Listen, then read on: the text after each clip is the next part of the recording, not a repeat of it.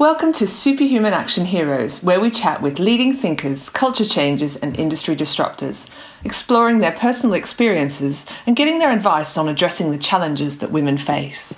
So today we have the lovely and wonderful science and wildlife presenter Liz Bonnen to talk to us on Superhuman Action Heroes. Welcome. Thank you for having me. Delighted. Excellent. We're going to talk today about your past and your history and how you got to be the amazing presenter that you are today, a little bit about your journey. It'd be great to start off by talking about where your passion for documentaries actually came from. I never planned to be in television. Really? So, it's not something I ever thought of when I was growing up. All I know is that my passion for the natural world definitely started when I was really young. Mm-hmm. I was lucky enough to grow up in the south of France, in the hills above Nice, and myself and my sister were always outdoors with our two dogs, and there were hedgehogs and snakes and insects and all sorts of nonsense, and it was so much fun, and we would just go off on adventures every day. I remember staring at little birds for long periods of time, wondering how their little brains worked, how their little heartbeats, how something so incredibly tiny could be so perfect. Mm. So I know that instilled in me a curiosity for all living things. Yeah. And so loved science at school, loved biology and chemistry, and combined the two in my undergrad, studied biochemistry because I wanted to understand how every living thing worked down to the chemical equations.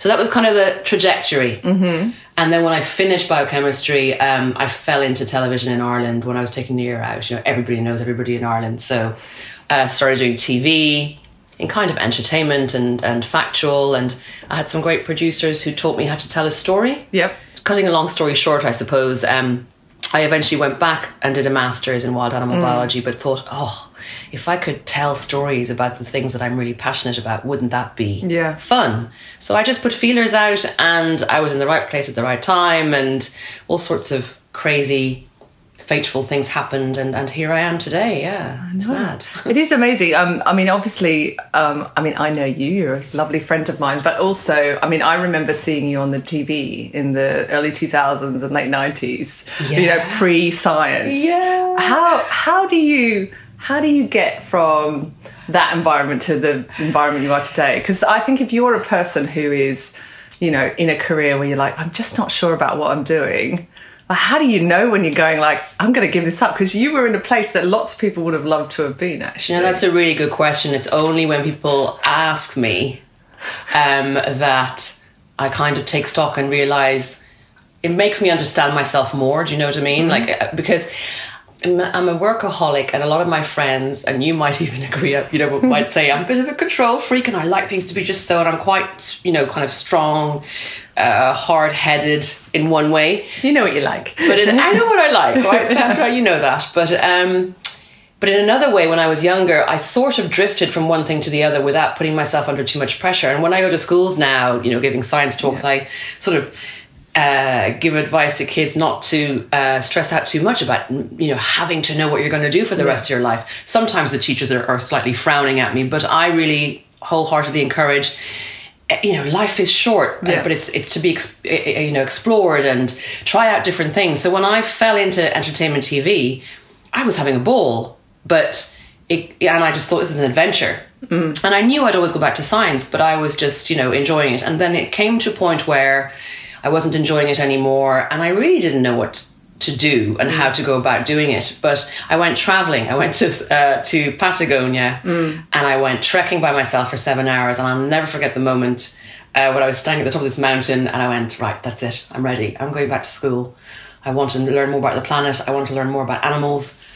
And yes, I've saved a bit of money from my entertainment TV presenting work, and that's what's going to get me through school, and after that we'll figure it out. So that was all I knew I was going to do. Beyond that, I had no idea. So looking back, it was just sort of, I did look up the agents of some of my favorite presenters in wildlife and science on television, and met a few of them while I was starting my master's, and I put the feelers out going, I'd like to maybe continue this as well, but in the field I'm really passionate about. So there was no, I'm not a 5-year plan person. There was no mapping it out or any kind of structure to it in that sense, even though when I approach my work, I'm very structured and very diligent. I really like to SWOT and, read all the papers. But when it came to where I wanted to be and how I was going to get there, I pretty much had no clue. I just kind of floated along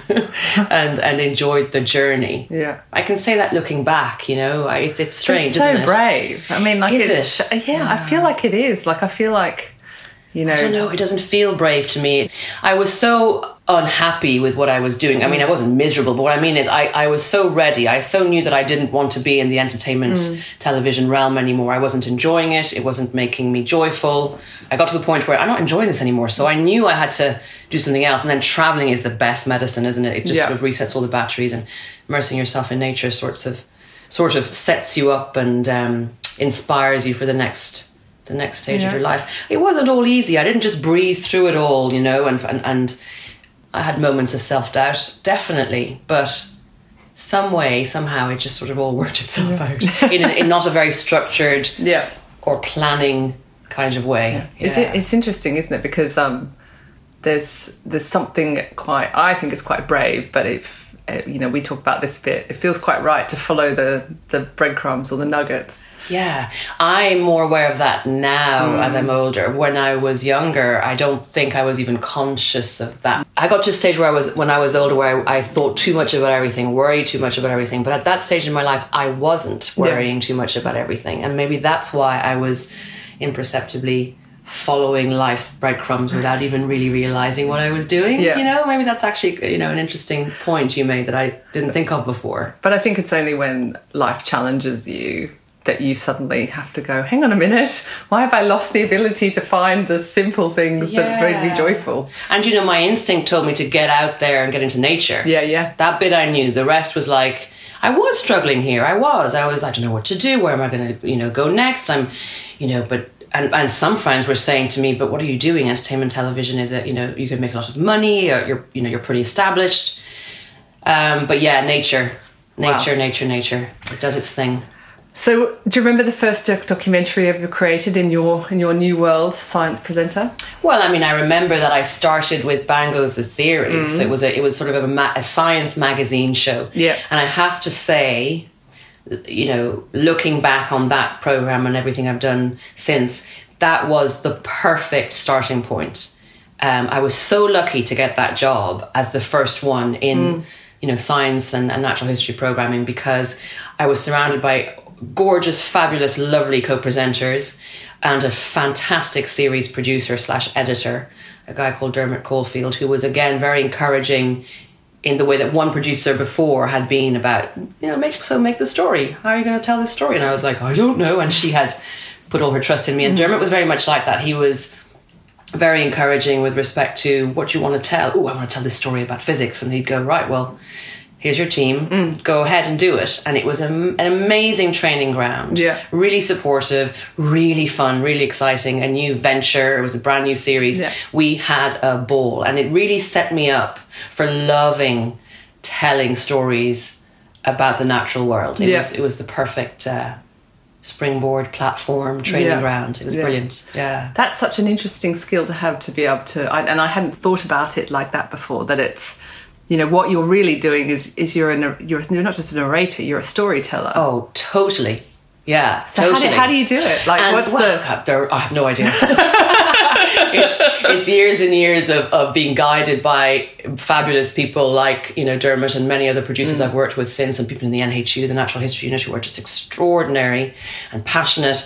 You learn from them. I guess the extra challenge, particularly with Bango's The Theory, was that the natural world is beautifully complex. And when people say, science is very difficult, it's just because science is a way of explaining the natural world, and the natural world is incredibly, stupendously, wondrously complex. So to tell those stories about the natural world to a 7:30 p.m. audience, was it 7 o'clock or 7:30? I can't remember. But, a family audience having their tea was the most amazing training ground, because you've got to delve in really deep to understand the complexity of what you're going to tell. And then you have to simplify it in a way that's still correct, but entertaining, with a really nice narrative. And I learned how to be a good storyteller with that training ground, as I said. And narratively, it's one of my skills that my peers now recognise in me. And to, it's really enjoyable. I find it really enjoyable. Yeah. But you've got to go in deep. You've got to read those really difficult scientific papers sometimes. And I see that as a wonderful challenge. But that's all I can say about how you do it. All I can say is it's what makes me interested. How do I want to tell a story? It has to make sense. But you know what? You're also telling the story of the natural world, which is fascinating in itself. Yeah. So in one way, I'm not, because I've got the most wonderful template. Yeah, right. In one way, perhaps that makes it easier. But also, I think your passion comes through as well. Like I think we'll talk about drowning in plastic in a minute, but like, your passion on screen makes everyone else feel that. Like there's a real... Thank you. I am. And it's, again, I think it's only when I do things like this, when I do interviews and people mention my sort of, I'm quite an emotional fish. I think that might come across sometimes, particularly in Drowning in Plastic. Not in every programme am I a blubbering mess, but I guess I am really passionate. It is really hard to put into words how certain experiences I've had make one feel, how wildlife and how wildlife, wild animals, wild places make you feel. But because of the things I've seen and the animal behaviours I've seen, and because I've realised just how extraordinary this planet is in a way that blows your mind. I mean, you couldn't dream up some of the things that are going on beneath the waves in the middle of nowhere as we go about our daily lives. It's blown my little mind, and it keeps on blowing my mind. And I think that's why I'm passionate, because again, nature does things to you. That's why I wish, if it was possible, that every single human being could just be picked up from wherever they are and then plopped in the middle of a herd of elephants in Botswana and just, well, maybe not in the middle of the herd, but like... Is that safe? aside from a herd, just observe them for hours, it does something to you forever that makes you realise your place on this earth, your place in the universe, how beautifully inconsequential we are, and, irrelevant we are really in the scheme of things, and how amazing other animals are, and... yeah, it changes you forever. So I hope that comes across in the stories I tell, And what about, I know that you've been into some pretty challenging environments. What's been the most challenging documentary you've done? For different reasons, different ones have been challenging. You'll do something live from Alaska in a tiny, tiny camp where there is, the bare minimum really, and hardly any tech, and you're only in contact with base through a satellite phone that gets cut off every 3 minutes, and you're trying to make a show and it's pelting down with rain and there are bears around you in this little tent with an electric string really. And it's incredibly exhilarating. Are you ever scared? Thrilling. I think I'm stupidly naive. I'm so blown away by the animals, and I always know that we're in good hands as well with our, the scientists, the rangers, whoever we're with. Being with the BBC, you are always with the best team, so you put your trust in them with regards to your safety, and then the rest of it is just, your eyes are popping out of your head because you're seeing a mama bear with her 2 cubs just strolling past your camp, literally a metre away, and she's just looking at you because you're in one of the wildest places on earth. And this particular place, Katmai National Park, hunting's been banned for decades and decades. So those experiences are challenging in themselves. And then, and then you have to report live and be, hopefully slick, as slick as you can be. And then there are just more extreme environments, -40, in a place that looks like Narnia, but you've got to get a program done about tigers, and it's tough, and you're getting stuck. Your cars are getting stuck in the snow every day, and it's relentless. But again, the wild places you're in are thrilling. The most difficult thing I've ever done was abseiling down a magma chamber in Galapagos. And, half the first 15 meters was a beautiful sort of funnel-shaped, almost like a rainforest environment. It was green and lush and really poetic and beautiful. And then the second 15 meters was down this craggy, overhanging, rocky thing that I don't think we should ever have gone down. And we were told, whatever you do, get out of that hole before it gets dark. And of course, it was pitch black by the time we finally we were able to scramble out of the hole. And I remember at the end of that thinking, that was a bit much for me. I am not a gung-ho adventurer like some of my colleagues are. I don't know, some people call me an adventurer in the press, and I'm like, yeah, you've got that wrong. I don't know how I ended up down that hole, It's all relative, babe. It's all relative. It's so funny the things you say yes to. Yeah. And you end up thinking to yourself, yeah, this is not me. But so, you know, there's different types of challenges with my job. Yeah. All of them build character, I'm sure. But I had a really ropey dive once as well, you know, a really tough, dangerous dive. So yeah, I've run the gamut of all sorts of different challenges. And how do you put your boundaries in place? I am learning to put my boundaries in place, Sandra. You know I am. Yeah, it's a really good question. I think as we get older, particularly as women, we can go one of two ways. We never learn certain lessons in life, or we begin to learn them. And I'm really enjoying learning how to do that, learning to speak up for myself, learning what I need to be healthy and stay strong in my job and continue to do this until the day I die, because I am not retiring. That's not the plan. And I did burn out. You know, about 2.5 years ago, I burnt out. I was saying yes to everything. I wanted to please everyone. I was on a massive, beautiful, but very difficult hamster wheel.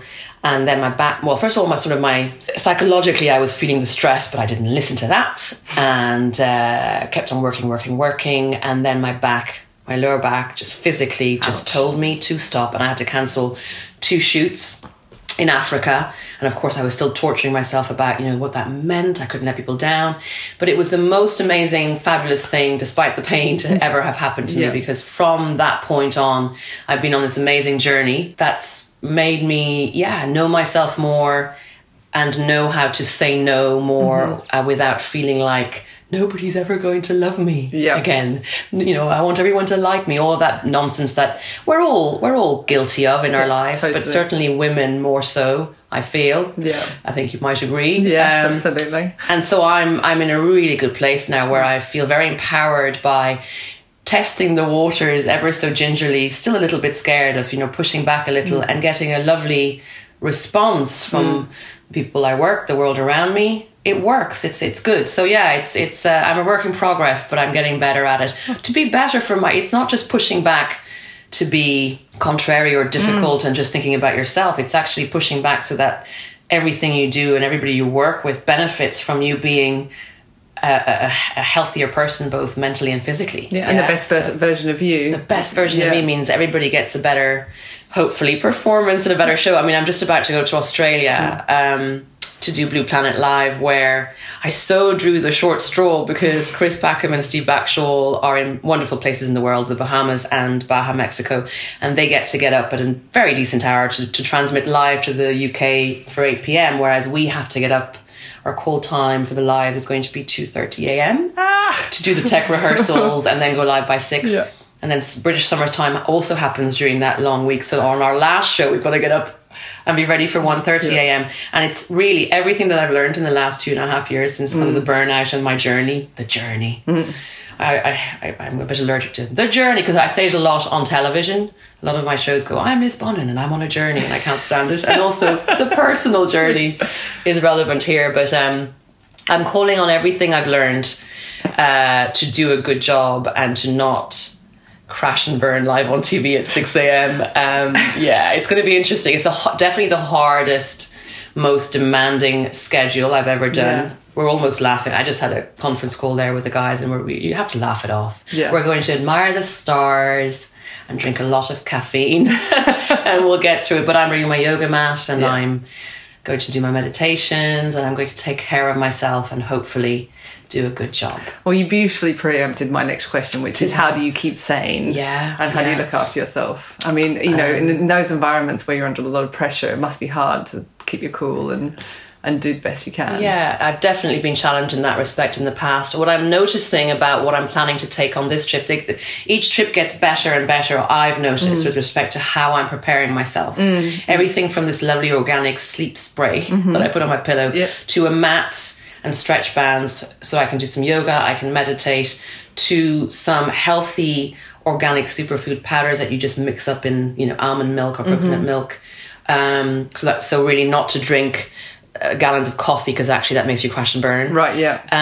To journaling, to giving myself my little pep talks and just to making a decision to be more positive despite the challenges that we're faced with. So in a way, it's almost strange that I, you know, as I continue to sort of improve how I can be, how I can cope and manage all of these situations, this really hard job comes up and you're like, oof, okay, this is the biggest test of all. But as much as I'm still guilty of moaning a little bit, even to my bosses sometime about it, 2 a.m. guys, I mean, come on, mostly I'm almost relishing the opportunity to really step up and not prove to myself. It's not as aggressive as that, but just to really step up and be, yep, I've got this, and I'm going to really make the most of it. Well, it's an opportunity to put all that stuff into practice in a properly challenging environment. It really is. So, I mean, part of me wonders, do I need that test? I think, I'm really quite good, everyone. But no, it's what it is. I'm very blessed to be doing what I'm doing and going. And those scientists that we've got lined up,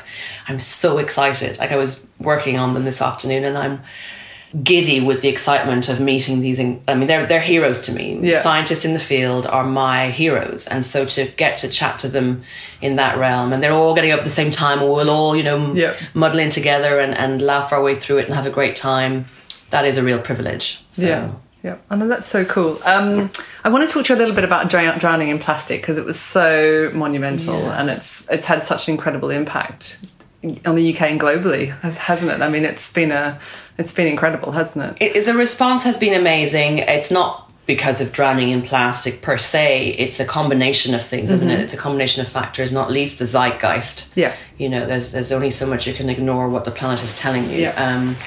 And when you think about Greta Thunberg, that amazing little 16-year-old from Sweden, and what she's the charge she's leading, she really inspires me. So there's all sorts of different things happening, isn't there, within the sort of climate change realm and pollution realm. And then Blue Planet 2 sort of decided to really tackle it head on. That caused a reaction here in the UK. So it was the right time, and I was very lucky to be hired to complement that and to continue with that and really tell the public, look, this is really what's going on in the oceans. So the response has been great. It really compelled me to continue the conversation as an individual, and that's been really interesting. I was in Northern Ireland for the Science Festival this weekend and gave a talk on plastics and what I've learned, and where as an individual I needed to go, sort of what I needed to learn as an individual. What can I do now to be part of the solution? Because we really focused on the oceans. We didn't focus so much on sort of why has nobody done something to solve this crisis. So I was very conscious that I stood there on this huge stage. I was really tiny on this huge stage in this big audience, sort of really hitting them with really full-on facts. And as a communicator, as communicators, we're trained to sort of, you can't be wagging the finger and ranting at people, because they'll switch off and there's only so much people can take. But I felt like I had to say everything I needed to say that I had learnt during the shoot and post. And the reaction was amazing, and I got very emotional at one point because people just started applauding to something I said, and I hope it wasn't my ego getting all up myself, but I felt like I got through to people. Because I really told them the reality of what's going on and what's stopping this crisis from being solved still, despite what we know is going on in our oceans. I think I've said it to you before over a drink, as I was planning in my 50s, 60s, 70s to kind of be that one of these people between environmentalists and conservation organizations and, I guess, big industry and global leaders, to help communicate the real sticking points, so that we can enforce change more quickly. That was sort of the plan, when I'm older and a bit more authoritative. And I was given this opportunity to do the plastics documentary, and all of that has begun to happen. And I feel very grateful, a little bit sort of apprehensive about the task. But all in all, as I say, there's this zeitgeist that, people are hungry for information, and they want to feel empowered, and they want to be part of the solution. So I'm just one of the pawns in that whole big mess of a puzzle that is, trying to solve our environmental problems. And hopefully I'll help to say it as it is. So that we can be absolutely clear about where the obstacles lie and how we can play a part in removing them. But I suppose also, you were talking earlier about your storytelling abilities and your ability to convey emotion. There's never been a time where big businesses needed to listen as they do now. Absolutely. I mean, if you can use those skills to actually get through to those businesses, and if not to them, to the people that buy their products, I mean, that surely has got to be the end game, hasn't it? Yeah. I there's an interesting line to tread because I'm a BBC communicator. Yeah. We do have to and should pride ourselves in being unbiased and just delivering the information. But we're delivering this kind of information about the natural world at a time where the obstacles to all of these environmental issues, end up being fairly obvious and fairly similar. And so it's an interesting one. I'm not going to lobby. I'm not going to get very political. And yet, as an individual, I can't walk away without continuing to communicate the things that matter, that touch upon those, very heavily stamp on those areas. So I'm figuring it out. It's an interesting one. And funnily enough, so I've got a lot of talks lined up this year on plastics, and I'm continually updating the talk because some things are shifting. But interestingly, some members of the big industry world are asking me to come in now to talk to their staff, and I'm cautiously approaching some of those opportunities because absolutely it's important to be part of that discussion. You don't blacklist the people you think might be playing a big part in the problem. You have to continue talking with them. So hopefully I can be of use there too. I'm learning as I go. I have half the time I wonder if I have any idea how to negotiate this new area of my career. But again, I'm just following the breadcrumbs. Following the breadcrumbs, step by step, Sandra. You're absolutely right. Yeah. I guess what's really interesting when you think about drowning in plastic is how much personal responsibility people take.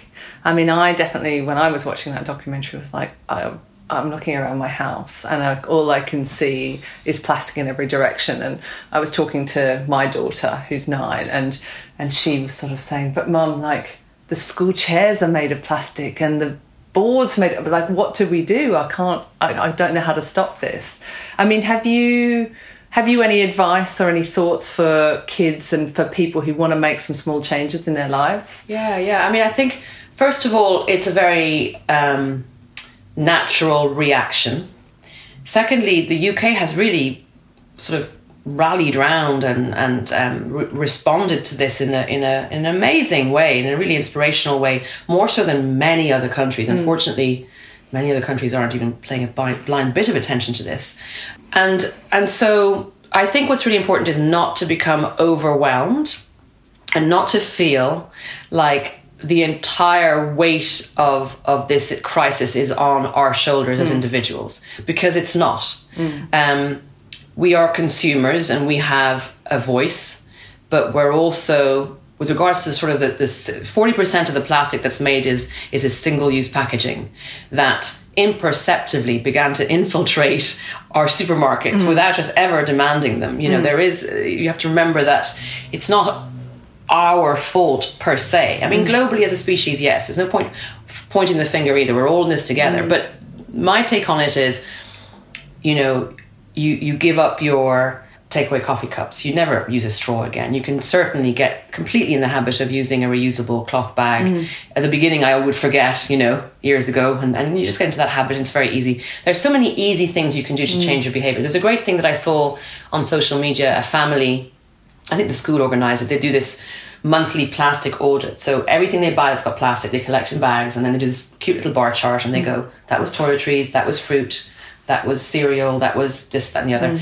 And then they see which bar is higher that month and they make a decision to reduce. So for example, I've changed my deodorant to a cardboard organic deodorant. So, one change every couple of weeks to keep on adding to what you can do. And thankfully there's so much online. Yeah. But here's the thing. After that, for a long time, I felt, right, you know what? Too much of the onus is on the individual. Too much of this pressure is on us to sort of change everything. We can't change this unless the plastics industry stops manufacturing new virgin plastic and putting it everywhere, which they're still doing. And by the way, projections keep increasing, regardless of what we now know. That's terrifying. Yeah. Let me give you a really terrifying stat. 300 million tons of plastic is being made every year.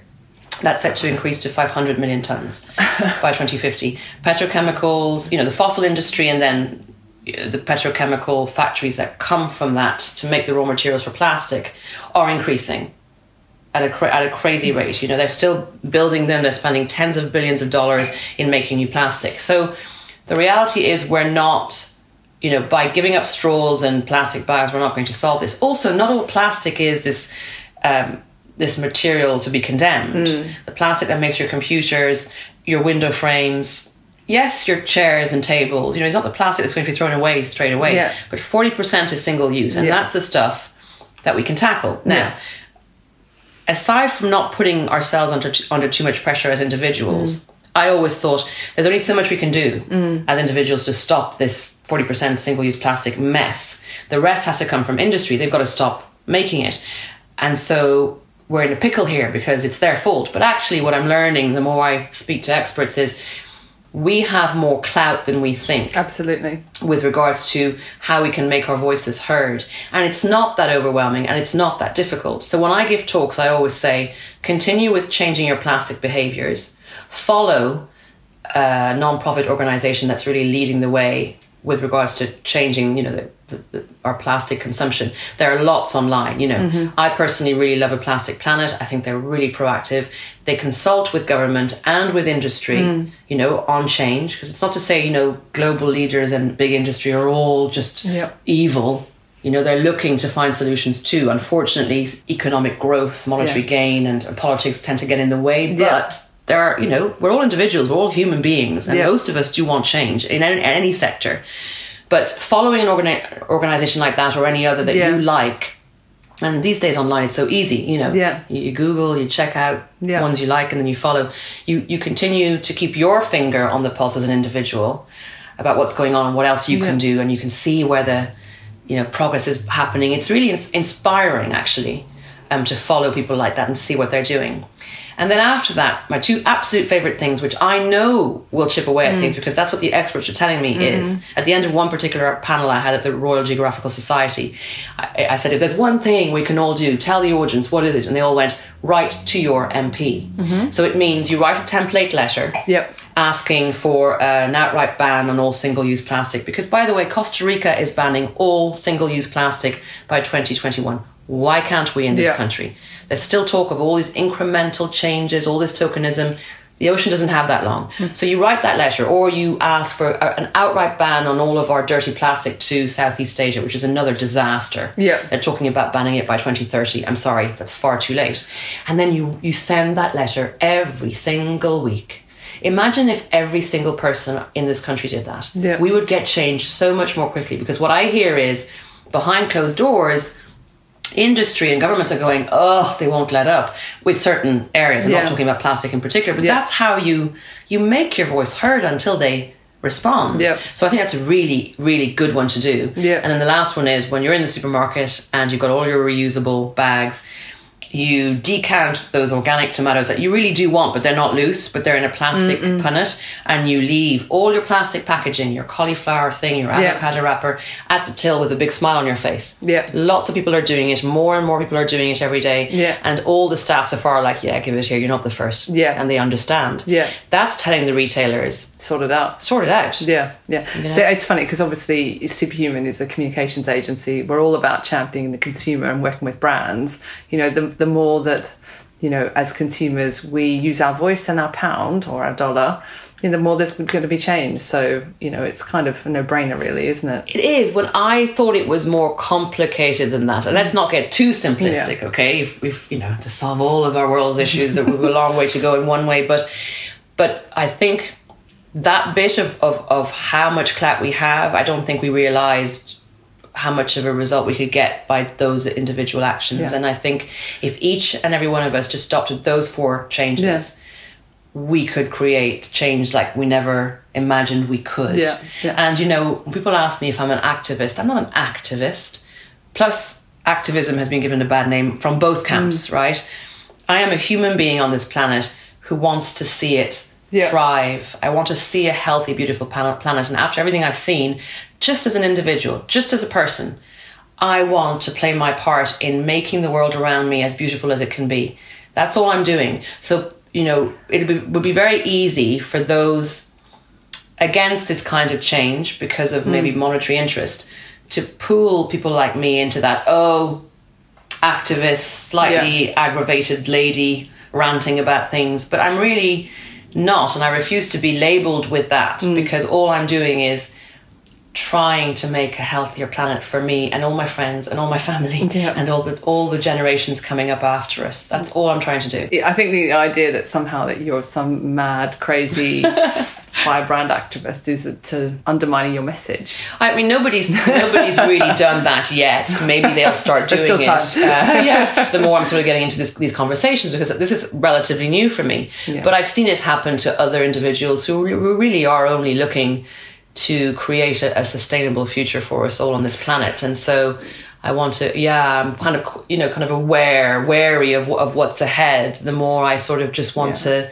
share what I'm learning. I mean, but there are always going to be haters. And do you know what the great thing is? The next generation up, they are, like, I'm sorry, I've forgotten the girl who's Greta Thunberg. Yeah, I mean, they are, they absolutely understand it. They understand the urgency. So, there are always going to be haters. Yeah, I'm not bothered by it. No. I think I want to, as part of the conversation, I want to encourage or discourage what is part of our society, which is to box people in certain boxes, call them certain things, define them by certain things. So as I continue on with this journey of mine, where I'm literally learning every day, that has to be part of the conversation about what people are saying about Greta, what people are saying about communicators like myself, what people said about Chris Packham and his Walk for Wildlife, or his campaigning against grouse shooting, etc. It's important to keep talking about how interesting it is that certain people will then place you as this sort of radical, slightly irrational, crazy person who likes to hug trees. All of that is so silly to me. All I am is a person trying to have a lovely future. Really, that's all I'm trying to do. It's not too much to ask. It's not really, is it? So, Liz, what's next? What have you got planned for the next 6 months to a year? Well, I'm about to go to Australia, to the Great Barrier Reef, which is every day there's news about that place that just makes me so sad. So it's going to be quite a bittersweet experience to be there again when this flood has swamped just north of where we're going, with all of this runoff full of chemicals. The Australian government is planning to dump a whole load of sludge on the reef, which I thought it was a joke headline. And then, of course, we know that the reef has experienced 2 massive coral bleaching events in 2016, 2017. So it's a beautiful place, but my God, is it bowing under the pressure of our modern world. So that's the next thing. It's live. I'll be up at 2 a.m. Hurrah! And hopefully we'll deliver an inspirational, but factually, potentially a little bit more harrowing program, because there's nowhere around it. But also I'm proudly, when we're talking about our narrative, it's for me about standing shoulder to shoulder with these scientists who are day in, day out, while we go about our daily business, our daily lives, just fighting with every cell in their bodies to protect these wild places. So I want to celebrate them and humanize them and put them on a massive pedestal as much as I can. So that's the plan. It goes out at the end of March. 4 programs over a week. And then I start the meat documentary, Sandra. So it's all about the environment this year. Yeah. And then hopefully an animal behaviour programme at the end of the year, in the autumn. That's good. But I'm giving more talks as well. So excellent. I'm trying to be on the ground more to share what I'm learning. Yeah. Which is a big part of what I do. I think it needs to be a big part of what I do. Yeah. I love listening to the different aspects of your career and see how they all come together around storytelling and giving things that are difficult to understand a really simple, beautiful voice. You see it much more clearly than I do. Do you know what I mean? I'm like, what? Is that what I'm doing? Is that what? Totally. How did that happen? And how did I get here? I have no idea. But really and truly, it's when I do interviews that I go, oh my God, I'm so lucky. Yeah, I'm so lucky. And loving life at the moment. Yeah, so that's quite good. Liz, thank you so much for being our superhuman action hero. I've really enjoyed our chat. I've loved it. Thank you very much, lovely lady.